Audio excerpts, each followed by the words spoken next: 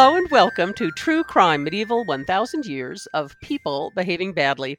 I'm Anne Brannon. I'm your host in Albuquerque. And I'm Michelle Butler in Maryland, the most medieval state in America, where the sun is finally shining for the first time in 2 weeks. It's very exciting. Oh, that's adorable. That's adorable. We had a giant snowstorm and the sun was still shining, but hey, New Mexico. Today, in honor of St. Patrick's Day, which is going to be showing up in a while, we will be talking about St. Patrick, various crimes connected therewith. But first, one of our listeners had something that he was telling Michelle about the Book of Kells. We were talking about the Book of Kells and how it was found under a sod, and we found this what the hell? Michelle, please report on user's experience. Right. So my brother-in-law pointed out that if you cut grass and then you put something under it, that the grass on top is going to die, and eventually, even if you put it back down on top of the book, and somebody will eventually come and check on that, which seems like a perfectly valid observation to make, and possibly is a reminder that I don't go outdoors as much as I should. Yes, and we are told it was under a sod, meaning not just in the dirt, but under a sod. So that the sod had turned yellow totally makes sense to us. And we thank you, Michelle's brother-in-law, for contributing that. Thank you. Yay, the user. Yay, the listeners. So St. Patrick. St. Patrick was born in Britain. He was born in Britain. We're going to get to that later. Sometime in the 5th century. We don't know when. But, sometime in the 5th century, someplace where we don't know, when we don't know. He calls himself Patricius, and he never uses any other name. So Patrick is fine to call him. We have 2 surviving works of his, both in Latin. There's a confession of his life, and there's a letter to the soldiers of Coroticus. So any details we have of his life really are from that. There's some stuff that comes from the Irish Annals, but they're written about 100 years later, so whatever. Now, he was born someplace in Roman Britain. The place candidates are Ravenglass in Cumbria, Burdochwald, which is over near Carlisle, maybe Northampton, Scotland, Wales. He tells us specifically where he's from, but, it means nothing because we don't know where that was. He tells us that his father was Calpurnius, who was a deacon, who was son of Potitus, a priest, and that they were at this unknown place called Bonaverne Taburnii, wherever that was. At some point in the confession, he talks about Britain as near to my native land, and also this is unclear. But even though his father and his grandfather were Christian, Patrick sorta wasn't much. Until he got captured by Irish pirates when he was 16, along with, he tells us, thousands of others, because, as he explains, God was annoyed with them because they were not being very good Christians. So he tells us also that he hesitated to write all this stuff down because, unlike people who never had to change their ways of speaking since childhood, he had to translate it. He had to translate his speech and words into a foreign language. And he calls himself a country person and unlearned. His father, actually, he comes from an estate. So I don't know, country person, whatever, and unlearned. I don't know. He studied in Europe. I got the impression that he was always a little self-conscious about the years that he missed while he was enslaved in Ireland, that those were some really important education years that he kind of felt like he never got back. I think that that's true. And that there's also, as we know, this there's this convention in medieval autobiography where you explain that you don't know anything. So I think both those things are operating. But I have also seen scholars talk about his Latin as rustic, and so his Latin was not, enormously wonderful, I suppose. In Ireland, he was a shepherd. More on that later. And he prayed continually, and he began to love God more and more. And there was a voice about 6 years on into being in Ireland as a slave. There was a voice that told him that he would be going home soon, and so he ran away. And he got into a ship full of pagans. And when they got to land, they were starving. And he confidently told them that God was going to help, which God did in the form of a bunch of pigs. And so they all converted. And this kind of becomes a theme with him, really. But he got captured again, and then he was freed by God after 2 months. And in a few years, he was back in Britain with his parents. But he had a vision of a man named Victorious bringing a bunch of letters from Irish people, who I suppose all could write, begging him to come back. So eventually he did. And then he wanted to go home, but he never did because he was supposed to stay. And at any rate, yeah, so that's his story. He went to Ireland. He converted people. He wasn't that uneducated because we know that he studied in Europe, and we also know that he was ordained by St. Germanus of Auxerre. But the return to Ireland, this going back to Ireland, might have to do with some charges which were brought against him for something he did before he'd been captured into slavery the first time when he was about 15. And we have no idea what it was. Some people think it was financial. But this dangerous trek around Ireland converting people was, as far as he was concerned, a penance for something that he'd done in his youth at about 15 years old. So the crime of St. Patrick. We have no idea what it was, but he was really, really sorry. And the legends start up about him about 200 years later. Now, so I have some things to say about all this. First of all, he wasn't actually the first person to bring Christianity into Ireland. No, there was a bishop, Palladius, who was sent there. Yeah, there was a bishop who was sent there by the Pope at the beginning of the 5th century, so a few decades before St. Patrick got there. But we don't know his name, and we know St. Patrick's name. St. Patrick wrote stuff. And see, this is why, the writing things down, it's like so important. So he wasn't really the first, but he is the famous one. And he wrote stuff, and legends started springing up about him. About 200 years after he died, the legends started. And we're not going to go into the legends because you know the legends. There were snakes involved. There was a bunch of things with druids, blah, blah, blah, blah, blah, blah. Anyway, Irish piracy, 5th century. That's what I want to talk about. There were regular slave raids on Britain. And St. Patrick happened to be one of the captives. And so that's really a big deal. But those slave raids had started, they were like a couple centuries after Roman Britain was getting destabilized in the 5th century. Dublin was going to become a major slave trading center under the Vikings in the 9th century, but when the Vikings put in that slave trade, slavery was already well established in Ireland. The laws in Ireland held the slave class as the lowest of the non-free classes, meaning you weren't in a kinship group, because that was how things were organized in Ireland. You belonged to some kind of family, there was movability. You could work your way up. You could eventually get out. And actually, going and getting more members of this class was discouraged in general by the laws, but not necessarily paid attention to. But at any rate, the slave raids from Ireland on Britain were part of this Hiberno-Roman relations. It's just... this goes back and forth.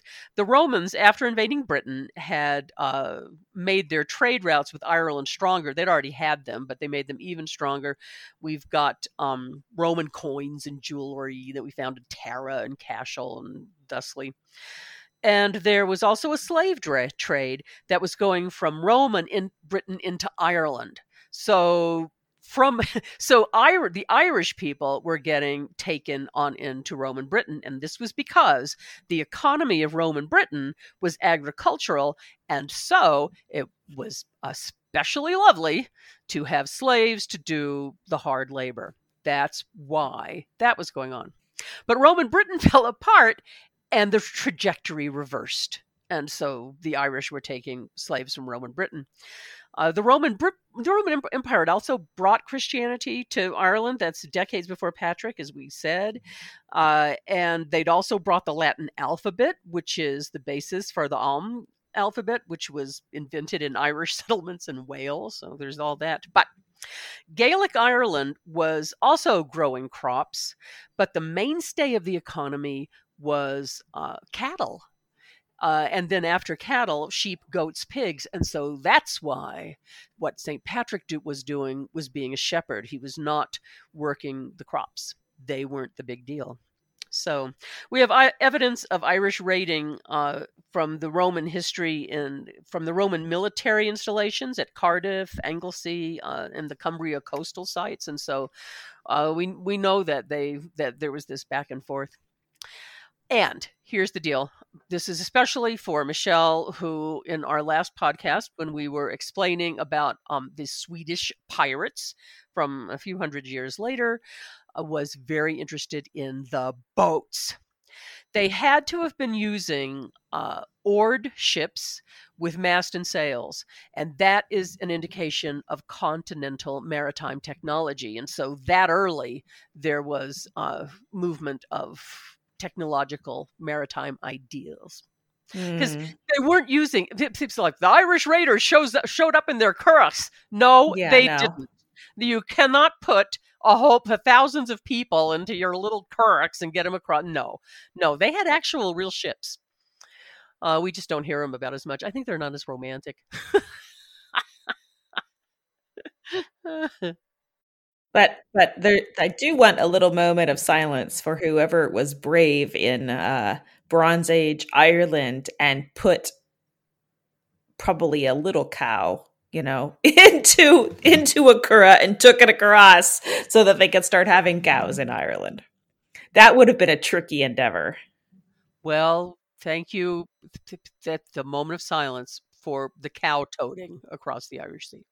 That was some serious bravery, even with them only being a calf. To yeah. There's no point really in putting a curragh picture on the on the website because curraghs were not involved in this particular story. But Can you link to one in the show notes, Michelle, so that people can see why we know very well that St. Patrick was not captured by somebody steering a curragh? Sure. That was not happening. But yeah, so St. Patrick, he really did exist. He wrote some stuff. That's how we know about him. And because he wrote some stuff and that we know about him, he became extremely famous and extremely beloved. We got lots of stories about him. And Michelle found films. I did. This is interesting. I didn't go digging around in all of the historical fiction. There's a fair amount of historical fiction about St. Patrick. Now, this historical fiction, does it involve curraghs? Because I'm betting it does. A lot. Probably. And they had masted oared ships with which they got whole bunches of people and took them back to take care of the cattle. No, nobody says this. It's all curraghs, the Irish. No, it was not. More debunking going on. 1,000 years of people behaving badly and generating an enormous amount of trash. Okay. So historical fiction, there was a bunch.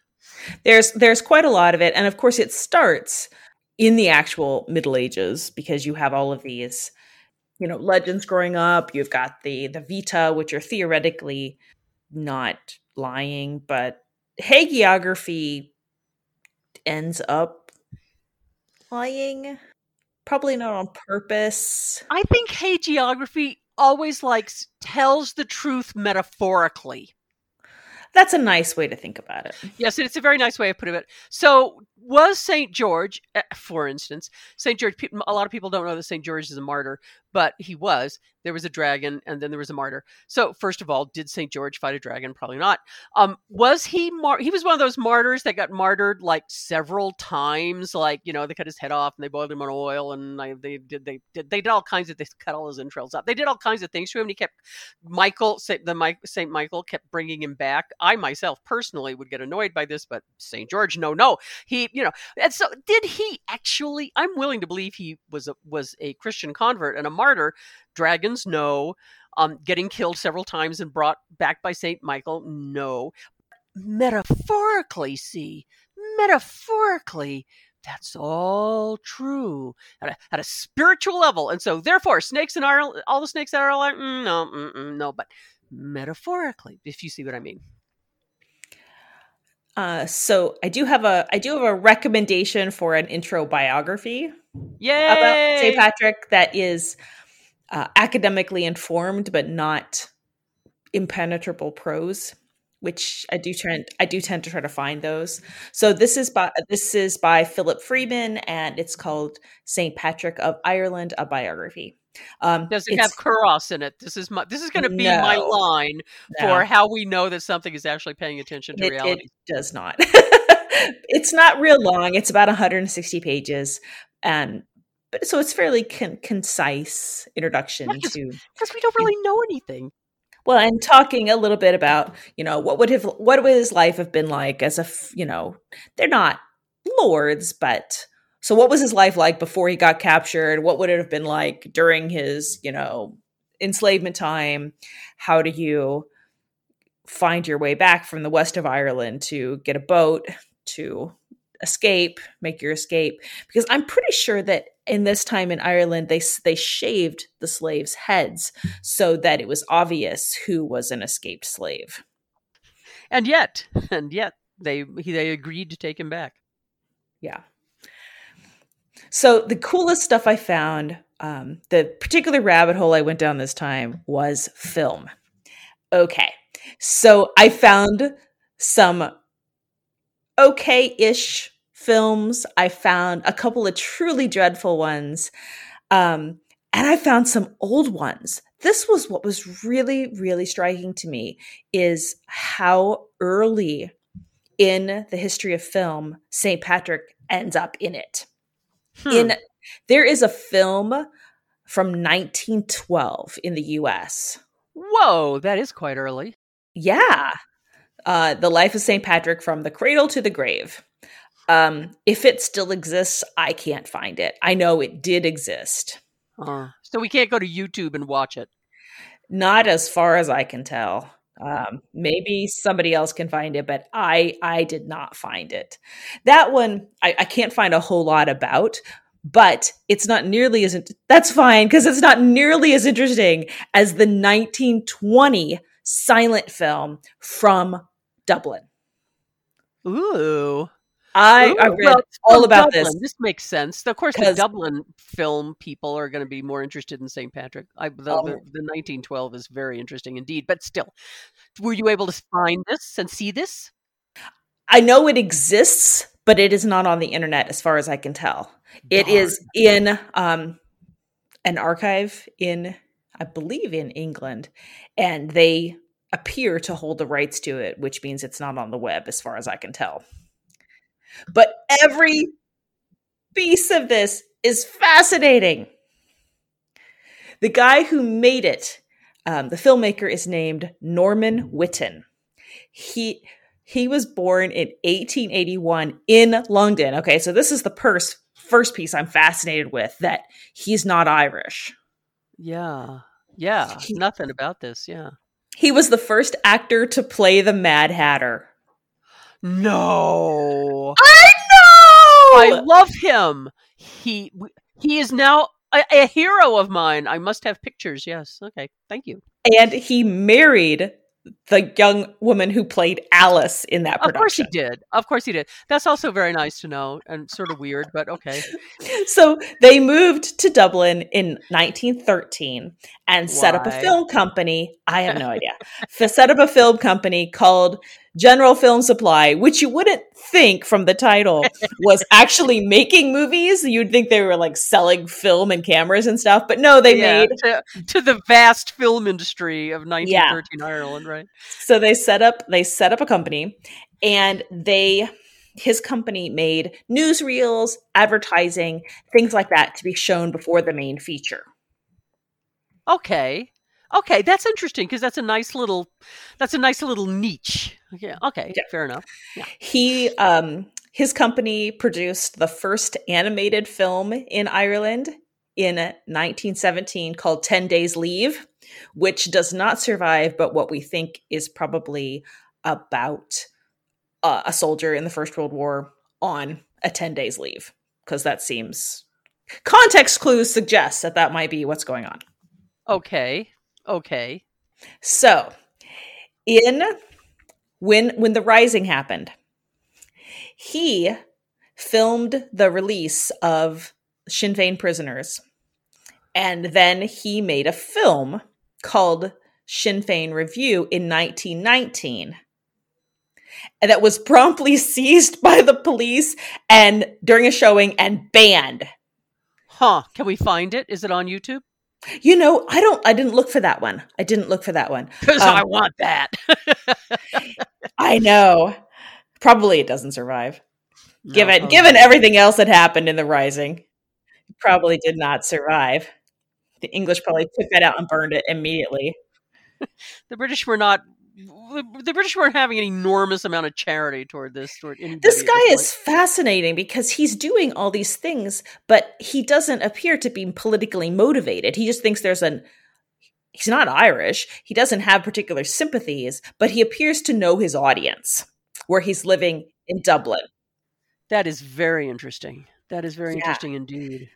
He, when he filmed the release of the Sinn Féin prisoners in 1917, he had his footage in the movie theaters that night because he was able to develop the film there, whereas other companies had to send their film to London to be processed. So he was Johnny on the spot with that. And then he made what he claimed was just a newsworthy event, a newsworthy coverage of things that were happening in the Sinn Féin Review, and it got totally seized and probably destroyed by the English. So that's the background for this dude who in 1920 makes his debut feature film called In the Days of St. Patrick that starred his own son as young Patrick. There was also another actor who played Patrick as an adult. But the subtitles for it were in both Irish and English. Oh, it was. And tell me again, this is 1920. 1920. Okay, yeah. So he does know his audience. This is part of the revival. Yeah. Okay. Yes. Awesome. And it's very much drawing on, both what really happened in Patrick's life, but also the legends. So there's a scene about him driving the snakes out of Ireland. Oh my God, everything about this is amazing. They had basically an embedded journalist in the production because the journalist was an extra in the film and would write up chatty columns for his newspaper after every couple days of filming. Do you know what the newspaper was?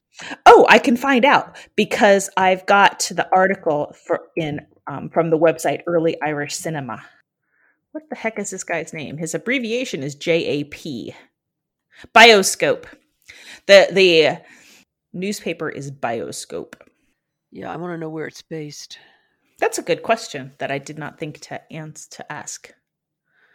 I'm trying to also find out the name of the journalist because he's being abbreviated there as JAP. Who the heck is that? Oh my God. Originally published by Archibald Hunter in 1908 and edited by actor John Caborn, the Bioscope emerged at a time when cinemas were beginning to sprout up around London and an opportunity in the market presented itself. This is a London. This is a London? This is a London publication. Fascinating. That is, indeed. So it's a column called Irish Notes that this journalist is writing for. Got it. And he is also an extra in the film. So he has all these chatty dispatches from the film and the work they were actually doing. I don't think we know his name. Oh, okay. So here, so it's just JAP. All we know of him is that he's JAP. Okay. But it's just stunning, right? Because they have all of this publicity while they're filming. And really unusually for a film at this time, this film is shown in Dublin and then it's shown in England and then it comes to the United States. That's quite a trajectory. Yeah. Yeah. So it tours the United States or just comes to like New York? Let's see if they say in more detail than I'm remembering. I'm guessing New York and Boston. British dates begin to appear. Let's see. Then it comes to Washington. Whoa. Washington and Pilmsboro. Yeah, I don't know, but it goes to Washington. Okay. At any rate, so this is this film does pretty well. Yeah. This appears to be the high point of his filmmaking career, to be honest. There's an interesting quote here from the article in early Irish cinema on earlyirishcinema.com. Quote, Whitten was very clearly making a political film, but one very different from his banned Sinn Féin Review. And then they give the name of the film in Irish. It looks like Amshir Padrig, which means I'm pronouncing it wrong because nothing is pronounced the way it looks. This film about St. Patrick was political in appealing to an Irish separatism based not on the politics of Sinn Féin and the IRA, but on Catholicism and Gaelic culture expressed in the speaking of Irish or aspiring to. And then the learning of Irish is depicted in the film in a scene that is Patrick's only really positive experience as a slave in Ireland when he's learning the language. I would really like to see this film. I want to see that. There are stills from it, but I want to see the Sinn Féin film as also. Yeah, that too. But yeah, I would like to see this. I wonder, like, why did he go to Ireland? Like, and no connection. His wife's got no connection. No. What the hell?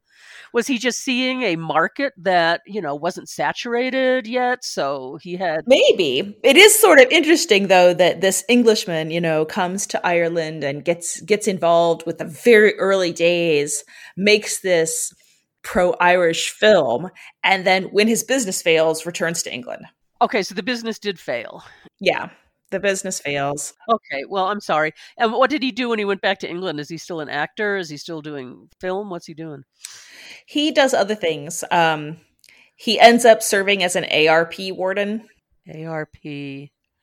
Air Raid Patrol. Oh, that's in the Second World War. Yep.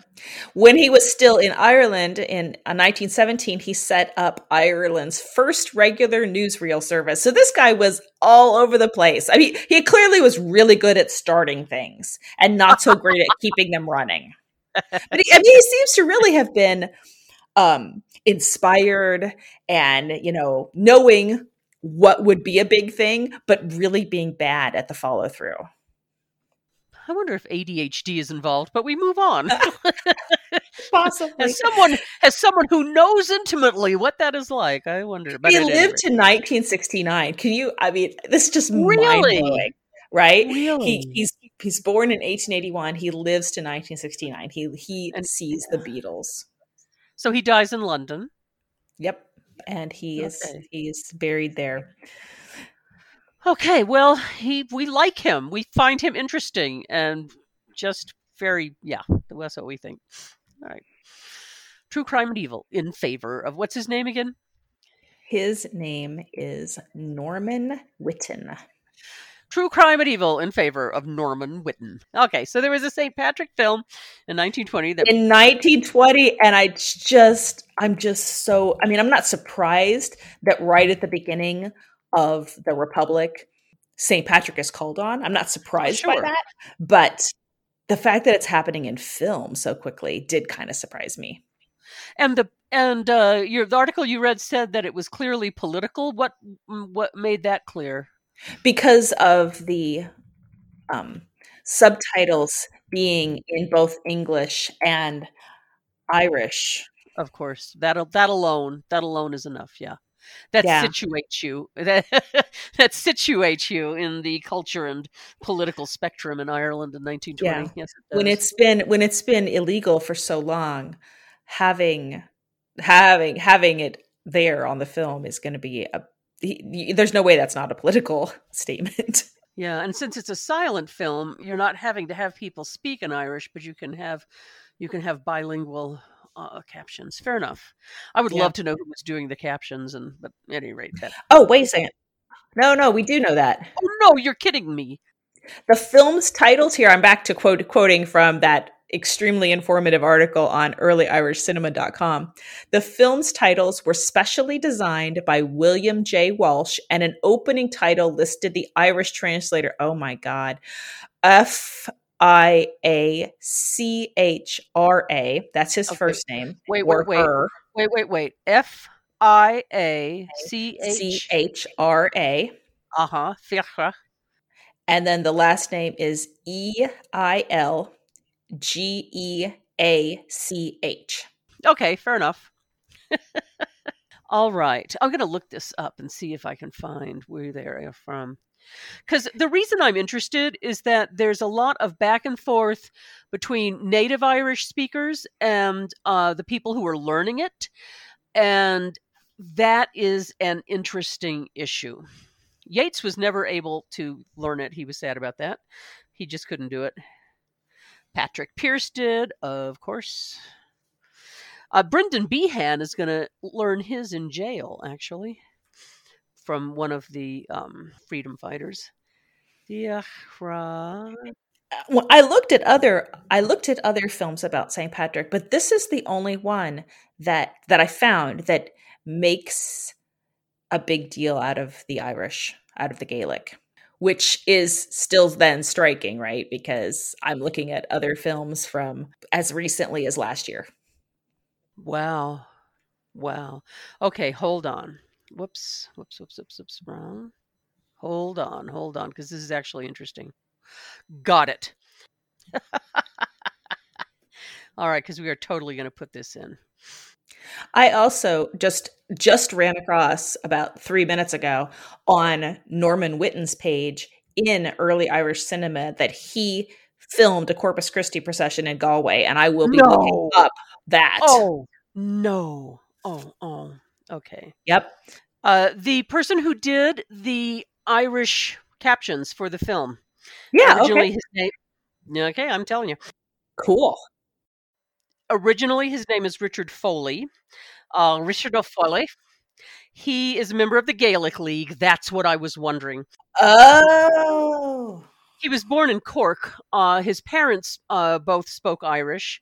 And he was a teacher, journalist, writer. He wrote in Munster Gaelic, because that's what Cork is.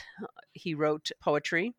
And the Gaelic League had been declared illegal in 1919. Yeah, well, he was in it. He founded a branch of Conradh Gaelic, the Gaelic League, along with Joseph O'Torna, Sean O'Cuv, and Sean O'Kelly. And he chose the motto for that branch, Muskel da Visnach Vanba, Awaken Your Courage, Banba, and was its honorary secretary for 9 years. And yeah, so he was. That's what I was wondering is where they, because if there were, the reason I was wondering is that they were making a work in Dublin in 1920. The odds were that they were working with someone from the Gaelic League, and I was right. Yeah, Richard of Foley. Mahan Vuchel. Thank you. Okay, so that was fun. So that was the 1920 production. A lot on the 1920 productions. Yeah, sorry. That was by far the most interesting one I found. Well, I found it fascinating because, Irish history and this time period I know pretty well. So what else you find? Because I'm going to want to hear about the bad ones, but first of all, were there other good ones? There's at this point what we have is a range from competent to awful. Okay. So Patrick had a moment. I actually was sort of surprised at the paucity of films about Patrick. that I was finding. So there's a documentary from the year 2000 called St. Patrick, Apostle of Ireland. It's about what you would expect. It's a little dull. But what it does do well is uses a lot of quotations from Patrick's own words with voiceover of some very very pretty parts of Ireland. It opens with a St. Patrick's Day parade and has this contrast of voiceover from Patrick, kind of doing that downgrading of himself thing. And while we're seeing images of this parade that is honoring him, which is nice. That was nice filmmaking. The director is listed as David Tennant, and I don't think it could possibly be the one we're all thinking of. Oh, but we want it to be, don't we? No, because if it's David Tennant, it was totally not going to be boring. Oh, come on. Yeah, and it's not claimed. If it's his, he's not claiming it on his IMDb page. Yeah, no. It's totally competent. It's just dull. It's what you would expect from the kind of documentary that everybody fell asleep in the 7th grade watching. Yes, that one, got it. There's another documentary called In the Footsteps of St. Patrick from 2016 that is, in fact, on YouTube and can be watched if one has more patience than me, because I bailed after the first few minutes. Wait. Sorry. St. Patrick, Apostle of Ireland by David Tennant. And here's a picture of David Tennant coming out of what looks like a Doctor Who police box, except that it's green with a shamrock. What? Yes, that David Tennant. No way. Yes. How do you find this stuff? I dug and dug. I spent an hour and a half yesterday trying to ascertain whether it was the David Tennant. I Googled David Tennant St. Patrick, and there he is. Just telling you. Yep. Damn it. So here's what I want to know is how the hell David Tennant made a boring movie about St. Patrick, especially if he's got the Doctor Who St. Patrick time machine. It would have been really, really, he would have been really young because this is from the year 2000. Huh. Well, somebody scrubbed it from his IMDb page. It's not bad. It's competent. It's just boring. Yeah, and I just did not think that you could put boring in the same sentence with David Tennant unless what you were doing was contradicting something. The nicer way to say it is that it's very calm. It's a very calm documentary, right? It has a lot of pretty pictures of Ireland, a lot of pictures, a lot of St. Patrick's own words, a couple of gray-haired, scholars with their hair flying everywhere, who you need the subtitles to understand. Yeah, I think if one is not cranky, it's probably charming. And were you cranky when you were watching this? Well, I was getting increasingly cranky trying to figure out if it was David Tennant who directed it. One of Scotland's greatest actors directing this thing. As a very young person. Yeah, I'm not. It's funny because it's not easy to find, quite frankly. Well, you want to know about the bad ones? Yes, please do tell me. Let's get off the. We'll go off the David Tennant hamster wheel. Oh, tell me about the bad St. Patrick's movies because I might want to find them. Okay, there's a reasonably competent documentary from 2016. So there's a 20-year period in there where Patrick is hot from 2000 to 2020 because there's a bunch of stuff coming out. Why? So yeah, I have no idea. That one's actually all on YouTube. I'll put a link in it, but I don't want to spend a lot of time on it. There's a movie that was just released last year called I Am Patrick from the Christian Broadcasting Network that they managed to get John Rhys Davies to star as old Patrick in it. He's played by 3 different actors in that film. Him young, being kidnapped, and then as a middle-aged man when he comes back and is evangelizing Ireland, and then as an old man when he is kind of looking back on things. And that's who John Rhys Davies plays. Anyway, it looks like a perfectly competent movie. I watched the trailer. I watched some of the behind the scenes things. I cannot bring myself to pay money for this, because I would have had to have spent like $8 to rent it, and I didn't want to. Right. Okay, fair enough. Yeah, fair enough. It looks competent. Most of that's what the reviews say, is that it's a perfectly competent, if not riveting sort of film. So if you want a truly horrifically terrible St. Patrick's movie, the one you have to go watch as much as you can stand, I made it through 3.5 minutes. Oh, really? Oh, God. You've got a strong stomach for this kind of crap, huh? Oh, Lord. So it's called St. Patrick, the Irish Legend. It came out in the year 2000. It's a made-for-TV movie starring some big names, actually. Patrick Bergin, who I loved as Robin Hood. I mean, he's my favorite Robin Hood. So I had some hope for this, even though it was made for television.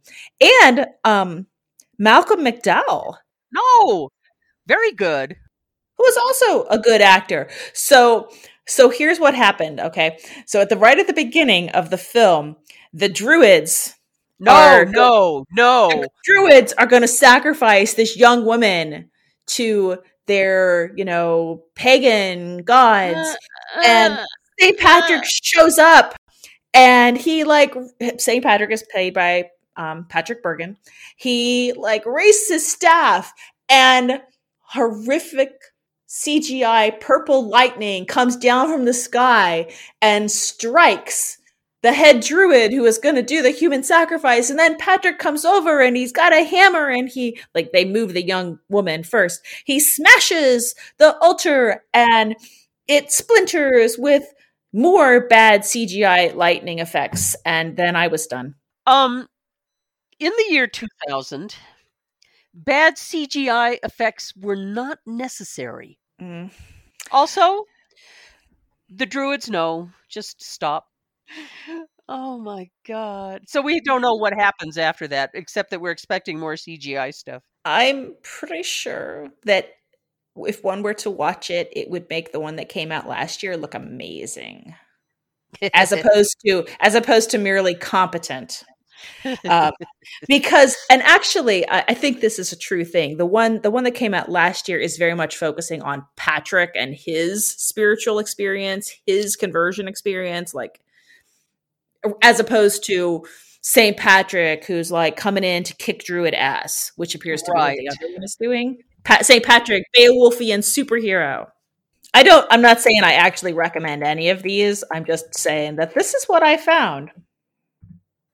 Well, when St. Patrick talks actually about his own life, there are, except for miracle pigs showing up and whatnot, it's not about superhero. It's about I went here and I went there and I, told people stuff. It's that's it. There's no CGI effects with druids. I was, as I told you, flabbergasted to find the film, the I Am Patrick one, made by the Christian Broadcasting Network, because my experience spending 6 traumatizing years as a church librarian in an evangelical I remember this. Yes. I remember this piece of your life. Was very traumatizing, because everybody hated the Middle Ages all the time. Anything that was medieval and or Catholic was strictly not actually Christian. So coming across a film about Patrick by this particular group really, really, really, really surprised me. I mean, C.S. Lewis was still controversial among the evangelicals when I was there, which was weird. Well, he was pretty high Anglican. So this film, I think, is an interesting indication of something. But again, I wasn't paying money to watch it. Sorry. I did find it was on Netflix for a little while, so I thought maybe I'm gonna get to watch it and not have to spend money. But it was off of Netflix by the time I was looking. Oh, too bad. Too bad. Too I would have bad, I yeah. would have at least scrolled through it. But it does look very competent. The trailers look competent.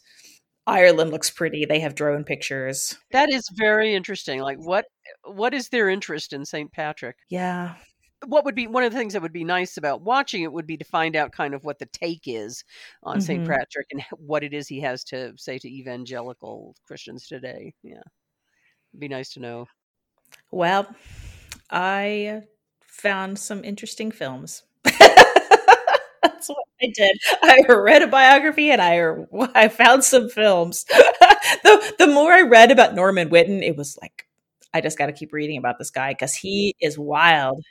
I want to read a biography of Norman Whitten. So somebody better go write this guy a biography. Yeah, I want to see his stuff. I want to know about him. Yeah, so that's my favorite thing so far. So, yeah, this is the deal about St. Patrick. He really was there. He really did convert people. And he really did write some stuff about that. But what becomes of him is something very different from, other than the converting people part, something very different from what he was. He gets used. It's like Joan of Arc. He gets used. Yeah, Joan is an interesting comparison because this is one of these figures who comes down from the Middle Ages that people have heard of and probably know about like 10% fact. Yeah, I mean he was very brave. He was very spiritual. He was strongly religious minded, and he did what he thought was right. There's no smiting druids with fire from God. That didn't happen. Snakes, no. And of course he's important historically because we don't have a whole lot of sources from this time period that are from this time period. Yeah, We have things later that purport to be about this time period, but not things that are actually 5th century, written in the 5th century that we know for sure existed then. and it's a really vexed time, with Roman Britain falling all apart and. The relations between the Irish and Britain and the Scots in Britain and the Welsh in Britain and the Welsh and Irish and the Welsh and the Scots and Irish, all of those very fraught. And Patrick's kind of in the middle of all that, traveling all around. So, yeah, so happy St. Patrick's Day. He was there. He committed a horrible crime. We don't know what it was. Then horrible crimes were committed on him. We do know what they were. And they were part of the fabric of Hiberno-Roman life. And we have his writing. Happy St. Patrick's Day. I think he must have been a very charismatic figure. Yes, I think so. To have survived all of those things that he did, I think so. I would love to know, though, what did he do at 15 years old? We'll never know. That he felt so bad about, I know. Yeah, I mean, there were trials and witnesses, yeah, and he afterwards, yeah. What was it? But we don't know. For him, the details of what he had done were not the issue. That he had done something and that he repented it and that he served his penance by walking amongst the Irish for the rest of his life, that's really the point. But for us, we're true crime medieval, so we wanted to know what the crime was, but we don't know. All we know is about Irish raiders. St. Patrick, he behaved very badly, and then he was good. So our next one is the murder of William Rufus. Billy Rufus! Was totally killed by accident. Totally killed by accident, and nothing was nefarious about this. Yeah, so the next time we see you, we'll be discussing the death of King William II from England, whom everybody always calls William Rufus, except for me, I call him Billy Rufus. I have since I was an undergraduate. I don't know why. I just do Billy Rufus. Gotta talk about Billy Rufus. He totally got assassinated on a hunting trip, but theoretically it's an accident. So we'll talk about Billy. It was an accident. Oh no. Yeah, which never got investigated. Right. I shot the king dead, but nobody cared. Yeah, Billy Rufus. So that's what we will be doing the next time we see you. This has been True Crime Medieval, where the crimes are just like they are today, only with less technology. We're on Apple Podcast, Podcast, Spotify, Stitcher, any place where the podcasts are going on. We seem to be there. Please leave a review on Apple. We'd really appreciate that.